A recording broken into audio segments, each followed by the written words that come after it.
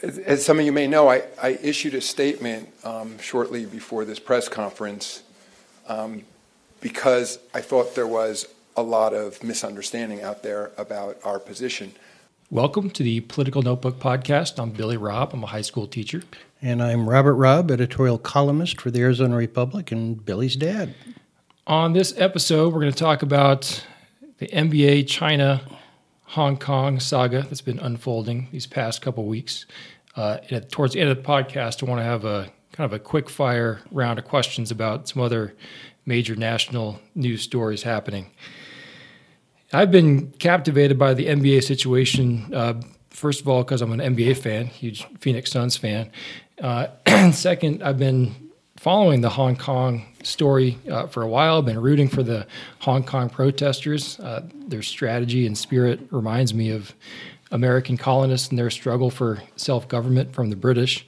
And they're also appealing to the U.S. for support. They're waving American flags. They're singing our national anthem at gatherings.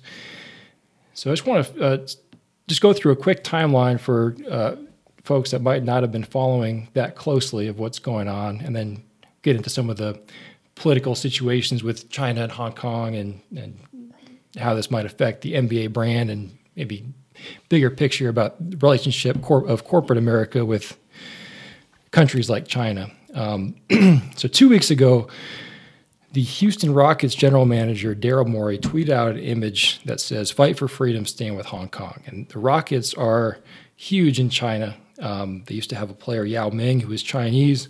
That was a big sell in China. The NBA has been nurturing a relationship with China for decades now. And the first impression I got was that the league was kind of backtracking from Morey's statement. So he deleted the tweet. He expressed regret in follow-up tweets for that statement, saying it didn't reflect the Rockets or the league.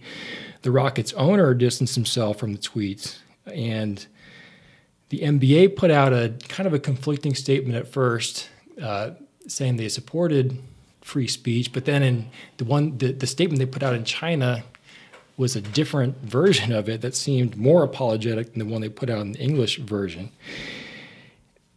At the time, the NBA happened to be playing a preseason game in China and Japan, and there was also videos that came out of NBA fans getting their signs taken away in arenas, not only in Asia but also in America.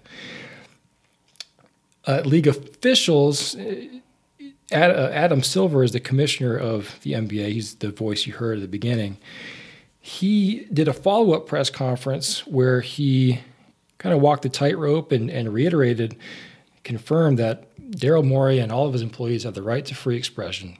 They would not punish anyone for expressing their views, and that they would live with the consequences as a league for any economic fallout or whatever that their employees said. And while this was going on, some Chinese officials were pulling preseason games off their schedules. The Rockets were completely blacklisted from Chinese newscasts. Chinese sponsors were revoking their connection with the league, and some reporting is already showing that some teams are preparing for the possibility of up to a 15% reduction in salary cap for next year. So let's start with if you could just maybe add some context for this politically in China, because I think we hear, it's a communist regime, it's an authoritarian country, but they also have open markets, free markets. How does that work in China? They have markets, but I would not say that they are necessarily open and free. There was once hope that economic liberalization in China would lead to political liberalization as well. Under Premier Xi, that hope has been completely extinguished. He has restored the central role of the Communist Party in everything dealing with Chinese business and society and culture, and has strengthened the role of the Communist Party in private business. There's really no such thing as a private company in China. All Chinese companies have to have a party committee within them, and that party committee has a say over personnel decisions and other key corporate decisions. Under Xi, there has also been pressure for U.S. companies and other foreign companies doing business in China to also put a party committee within their management structure with comparable power.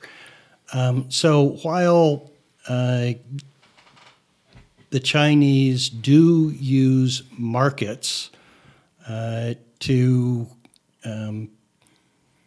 make some resource allocation decisions, they're not like the Soviets, where you have government bureaucrats deciding how many shoes to make. You do have market forces at work doing that. It is mostly state-controlled capitalism, and the centrality of the Communist Party is not open to discussion or challenge. And that situation is why one tweet from one general manager can cause a whole product to disappear from the Chinese market. And things like what we would understand of due process with trials doesn't exist there.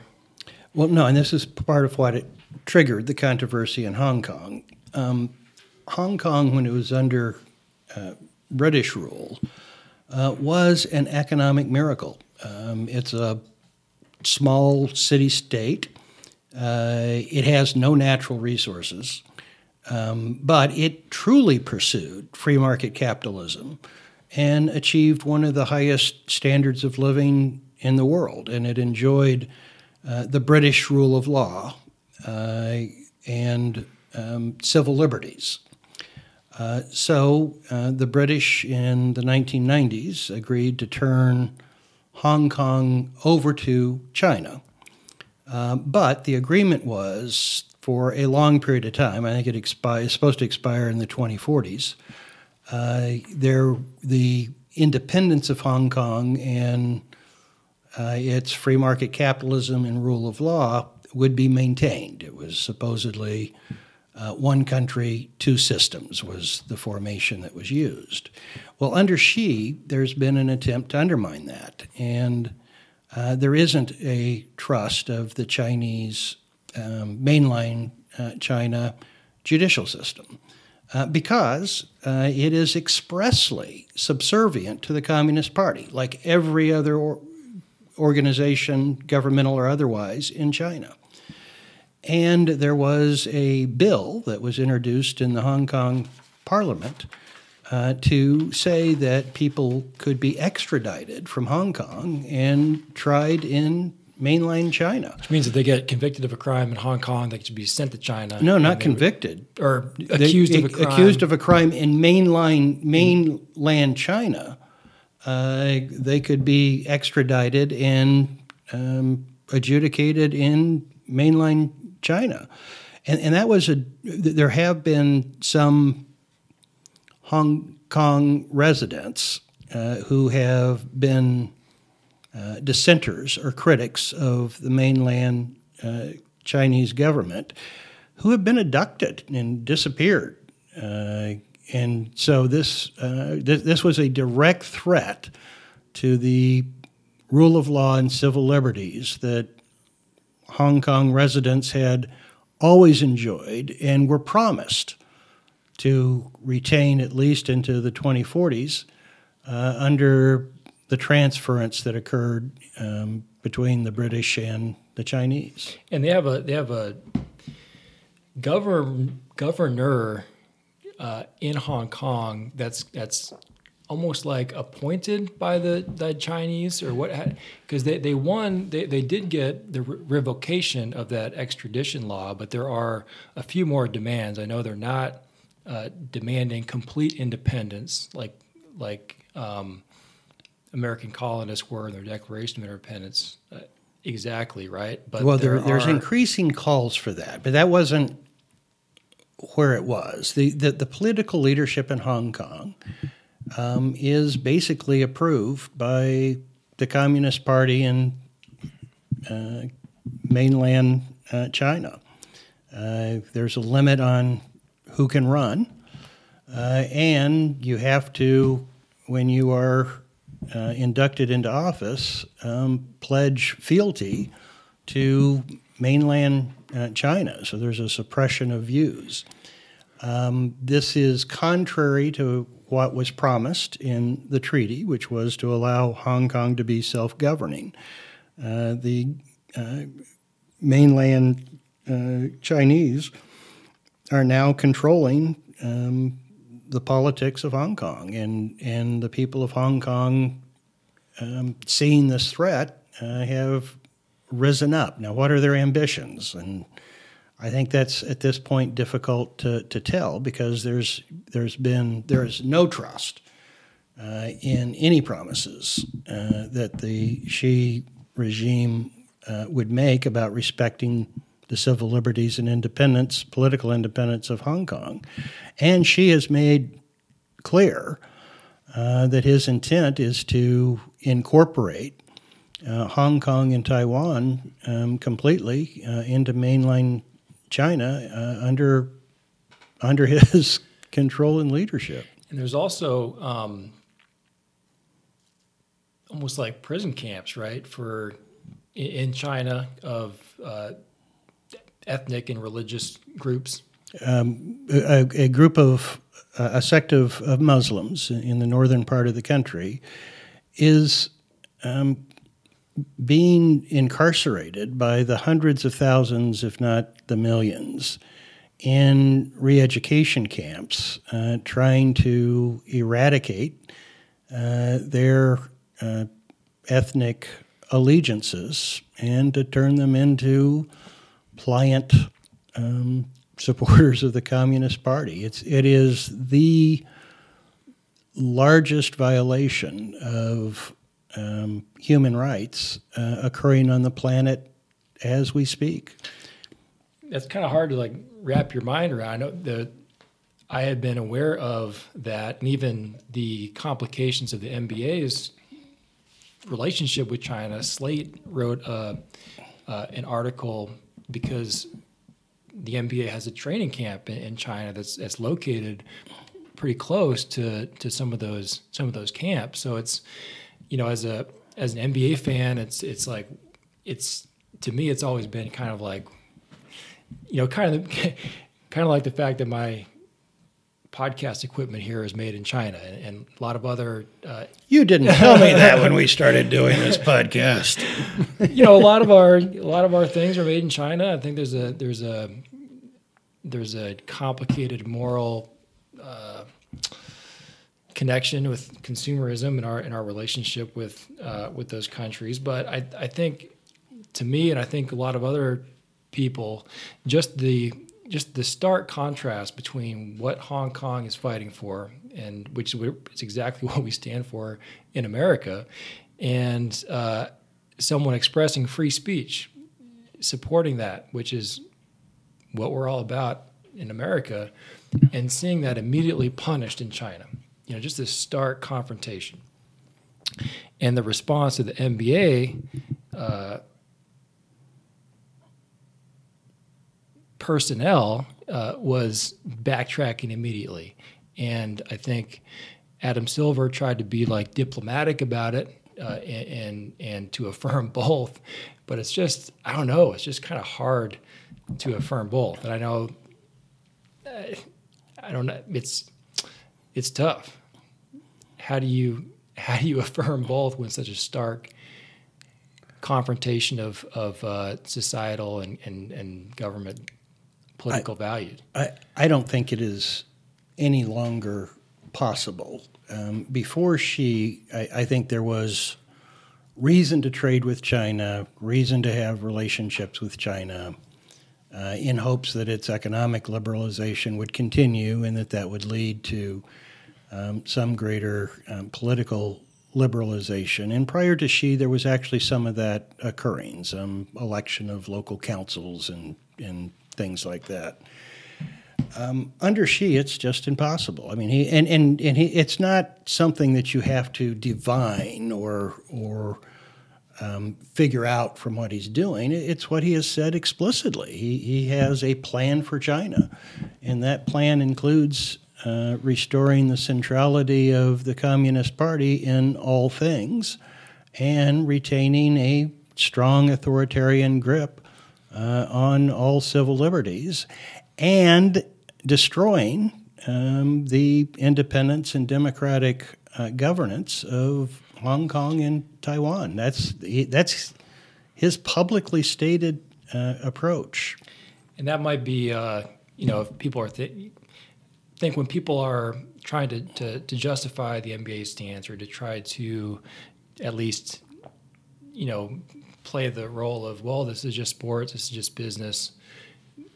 Why should you expect them to get involved with this? I think that's a good perspective to keep in mind. Is there was a long time where maybe there was an opportunity to make inroads there, to open up their society and to have mutual relationships, but that recent developments is that's not happening, and that even the opposite's happening, and maybe even China is trying to export its authoritarian,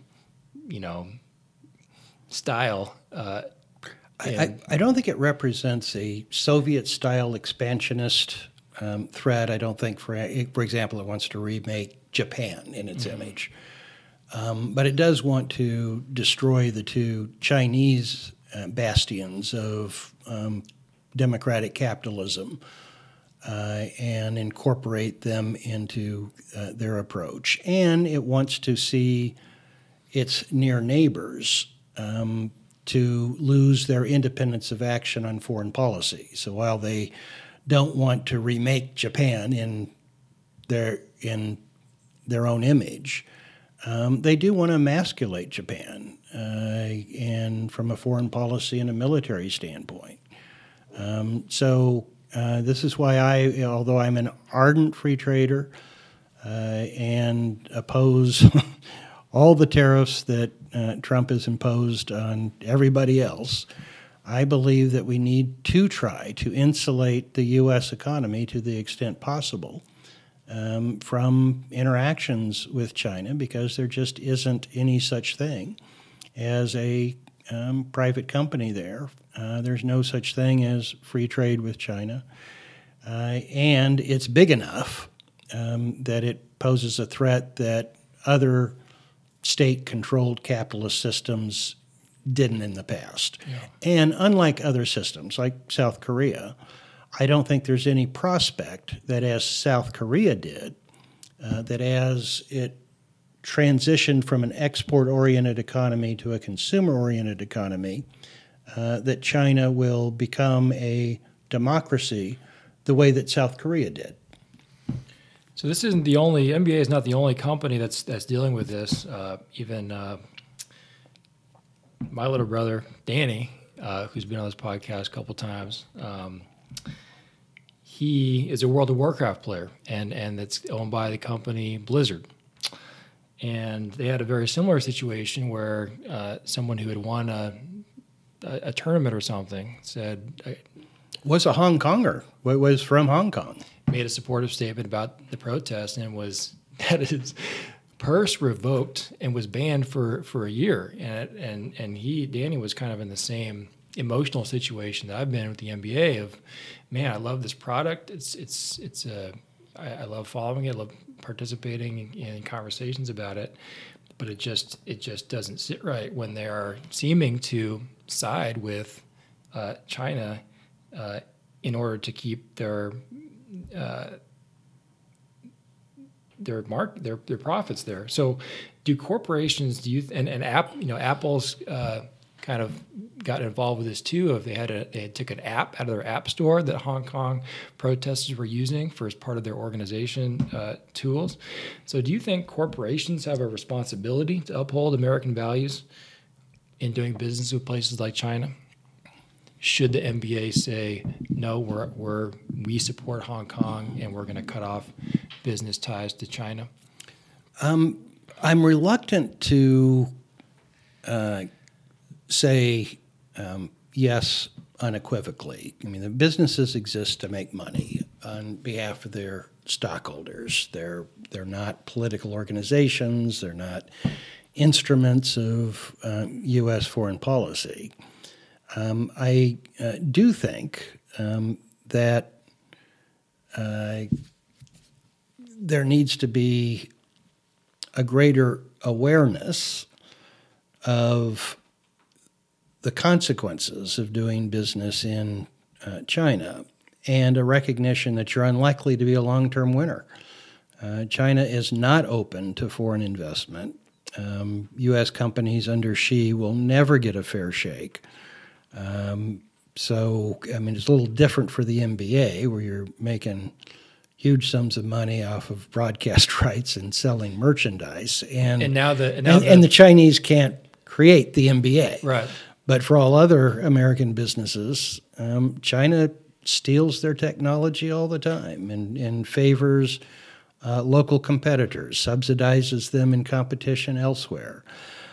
So I think if corporations are looking after the long-term interest of their shareholders, they would be less eager to do business in China.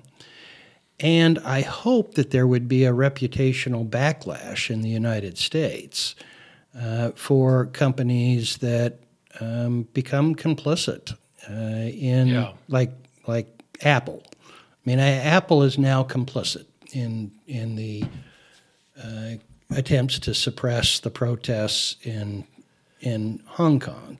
The NBA isn't complicit; it's just idiotic. It's foolhardy. And it ought to, I don't know that it will, but it ought to inflict reputational damage where people like us say, I just don't know that this is something I want to spend my time and money on. And the brand, it's especially damaging, I think, in the NBA because of the brand that they had been cultivating, and a lot of players have been cultivating as well. People are in the NBA are becoming their own brands. They're marketing their own products. LeBron James is making a movie, that he's looking to, market in all different places. But part of the NBA's brand and some players like LeBron James's brand has been socially conscious and in favor of social justice and political, overtly political, and willing to stand up for things that they believe in. And this seems to be just undermining all of that they've built. Well, as you know, I was an avid Phoenix Suns fan as well, and watched virtually all the games every season. But in addition to the Suns getting to be very, very bad, but in combination with the NBA becoming more overtly political, it just kind of turned me off. I mean, I spend enough times on politics. When I turn to basketball, I'm looking for a diversion from politics. So their brand got damaged with me from the step that you described.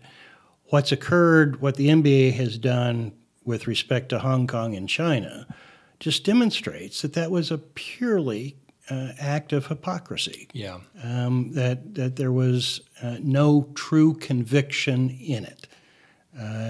You just can't take offense at the things that they've taken offense at the U.S. and then turn a blind eye to the incarceration of hundreds, if not millions, of Muslims, and an attempt to take away freedom and liberty from the people of Hong Kong. Yeah, and even if their stances are genuine here, it just shows you, because I think they are. I I think Steve Kerr does want to limit. I think he does care about gun control. I think LeBron James does care about education and issues of justice in the United States.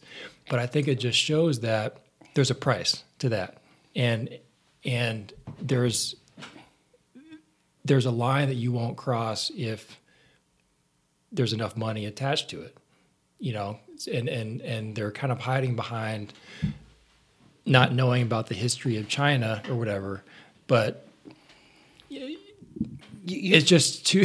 You don't have to know obvious. the history of China. You just need to know what's happening on the streets of Hong Kong. I think the claims of people like Steve Kerr, who's a bright guy, obviously follows things, to not know enough to opine, is a dodge in pure hypocrisy. It may be that you're right, that they are principled up to a certain price point, and the market in mainland China exceeded their price point. But to me, that suggests that they are hypocritical. They don't mind offending me because they figure there's not enough of me with what they do in domestic American politics to damage their bottom line. But they're unwilling to offend mainline China on behalf of people who are fighting for the principles that they allegedly support. Do you think this will have a negative effect on their bottom line moving forward, or is this the kind of thing that it's just going to be 2 weeks later, and now everyone's in the drama of the season, and it kind of gets forgotten? I suspect the latter. The United States is just so sports infatuated.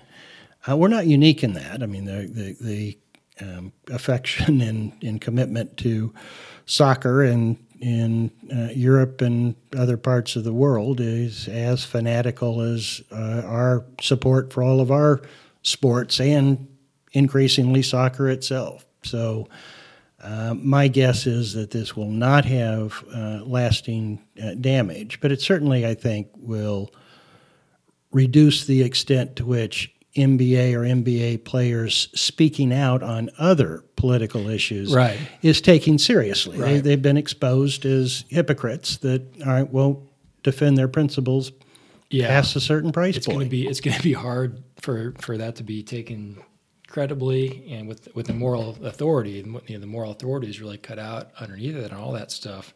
I'm interested in whether we're going to see continued activism for people. Are people going to keep showing up in stadiums with signs? Are reporters going to keep asking people questions? And I think it's also open-ended on China's end. Are they going to still open up the markets? Are they going to Are they going to show Rockets games this season? Is someone going to speak out? Is someone going to get inspired and speak out? Maybe someone's going to make their personal brand, American, standing up for American values. Who knows? Let's go to a lightning round, quick fire questions about some other national issues. We'll start with Trump's decision to pull troops out of Syria. Many people across the political spectrum are calling this a betrayal, and that our allies are being slaughtered, and it's going to be opening up, not ending endless wars, but creating the need for more wars in the future. What's your quick reaction on? It is a betrayal of the Kurds, but I also think that there's a whole lot of posturing going on in the criticism, because the ultimate question is, should the United States go to war with Turkey to protect the Kurds? I don't think many people would answer yes to that. We had about 50 to 100 troops in the vicinity where the incursion was going to take place. They were obviously sitting ducks. They weren't capable of doing anything to repel a Turkish invasion. The question is whether they would have been sufficient deterrent to prevent it if Trump had not withdrawn them. I don't think the answer to that is as obviously or easily yes as the critics are making it out to be. Is he actually ending endless wars, or is he just making excuses for letting Turkey in? Because he just increased the amount of troops going to Saudi Arabia. I have no idea why anyone in the United States continues to regard Saudi Arabia as an ally. Trump has bought into the neoconservative belief that Iran is the threat around which all of our Middle Eastern policy should be designed to thwart. I think that's a mistaken notion. Certainly, he removed the chances of the United States being involved in another conflict in Syria. He is ceding influence to the Russians, well, the Syrian government, the Russians, and Iran. I don't necessarily think that that's the obvious mistake that critics are making them out to be. I don't know that we had national interest at stake. Quick fire question number 2. Who's winning the impeachment political wars right now? Boy, I would say that it's a standoff at present. I don't think there's any question that Trump urging Ukraine and then China to investigate the Bidens is a different matter, a more serious matter, and I think the Democrats gain to the extent they focus on that rather than the things that they were previously focused on. On the other hand, the way the Democrats are going about it is improper and full of holes. So I think that Trump resisting, saying that, sorry guys, you aren't conducting an impeachment proceeding, so we aren't going to cede the kind of authority that you would have in it, is a sound stance. So if Democrats, I don't think Democrats are going about focusing on the issue in the right way, and I think Republicans on process are gaining the upper hand. I mean, during all the other impeachment proceedings, they occurred in public. The president had the right to had counsel in the room, could call witnesses, could interrogate, cross-examine witnesses. This is all occurring behind closed doors and through public leaks. Third and final quick fire question. There's a Democratic presidential debate happening right now. You're not watching it. Why aren't you watching it? And who do you think has the advantage right now in the Democratic race? It's just tiresome and uninformative to listen to prepackaged platitudes issued in small sound bites, which is all debates at this point permit. And I figure that I can count on the commentary afterwards to identify anything of substance and importance, sparing me the drudgery of listening to 12 politicians drone on and basically engage in competitive sound bites, not true debate. And frankly, with questioners that are more interested in gotcha stuff and trying to manufacture controversy rather than eliciting information that would permit voters to make a more informed decision. Right. So who's winning? Who's your prediction for winning the nomination at this point? I have from the beginning thought that Elizabeth Warren was likely to end up on top. I think she represents where the center of the Democratic Party is.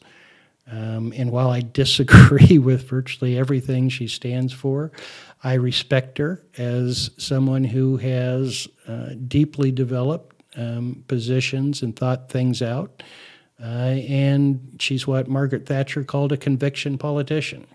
She's advocating the direction for the country that she believes in and fleshing out in some degree of specifics what that means. I think that's gained her traction on the by itself. And then she's been helped, I think, immeasurably by Biden being caught up in this Ukrainian controversy and Bernie Sanders having a heart attack. What about you? You've been watching that race probably more closely than I have. I think you're probably right, and she's got the momentum, and I think to me, I think the generational question is interesting because everyone that's competitive on the top is at least 70 years old, and I think there's a lot of interesting conversations about that. I don't think being that age should disqualify you from being president. Maybe we're at the time that we're in. Elizabeth Warren, as can be a transition to the next generation of leadership in the Democrats. But I think Pete Buttigieg has just the way he frames responses to questions is intriguing to me. I think he kind of can capture counterpoints from Republicans' perspectives that other candidates can't. And not trying to win the woke battle necessarily, but comes across to me as a straight shooter. I don't think he has a chance to win. I think the interesting question is who's going to be the VP pick for Warren. But obviously, I'm not watching either. But I probably will watch on tape. But didn't get to participate in the live tweets. But I guess we need John Kennedy asking for the torch to be passed to a new generation. Probably not this year, but we'll see. Still way early in the race. Thanks, everyone, for listening. This is the Political Notebook podcast. You can find us on iTunes, SoundCloud, Spotify, or any other podcasting app. Thank you.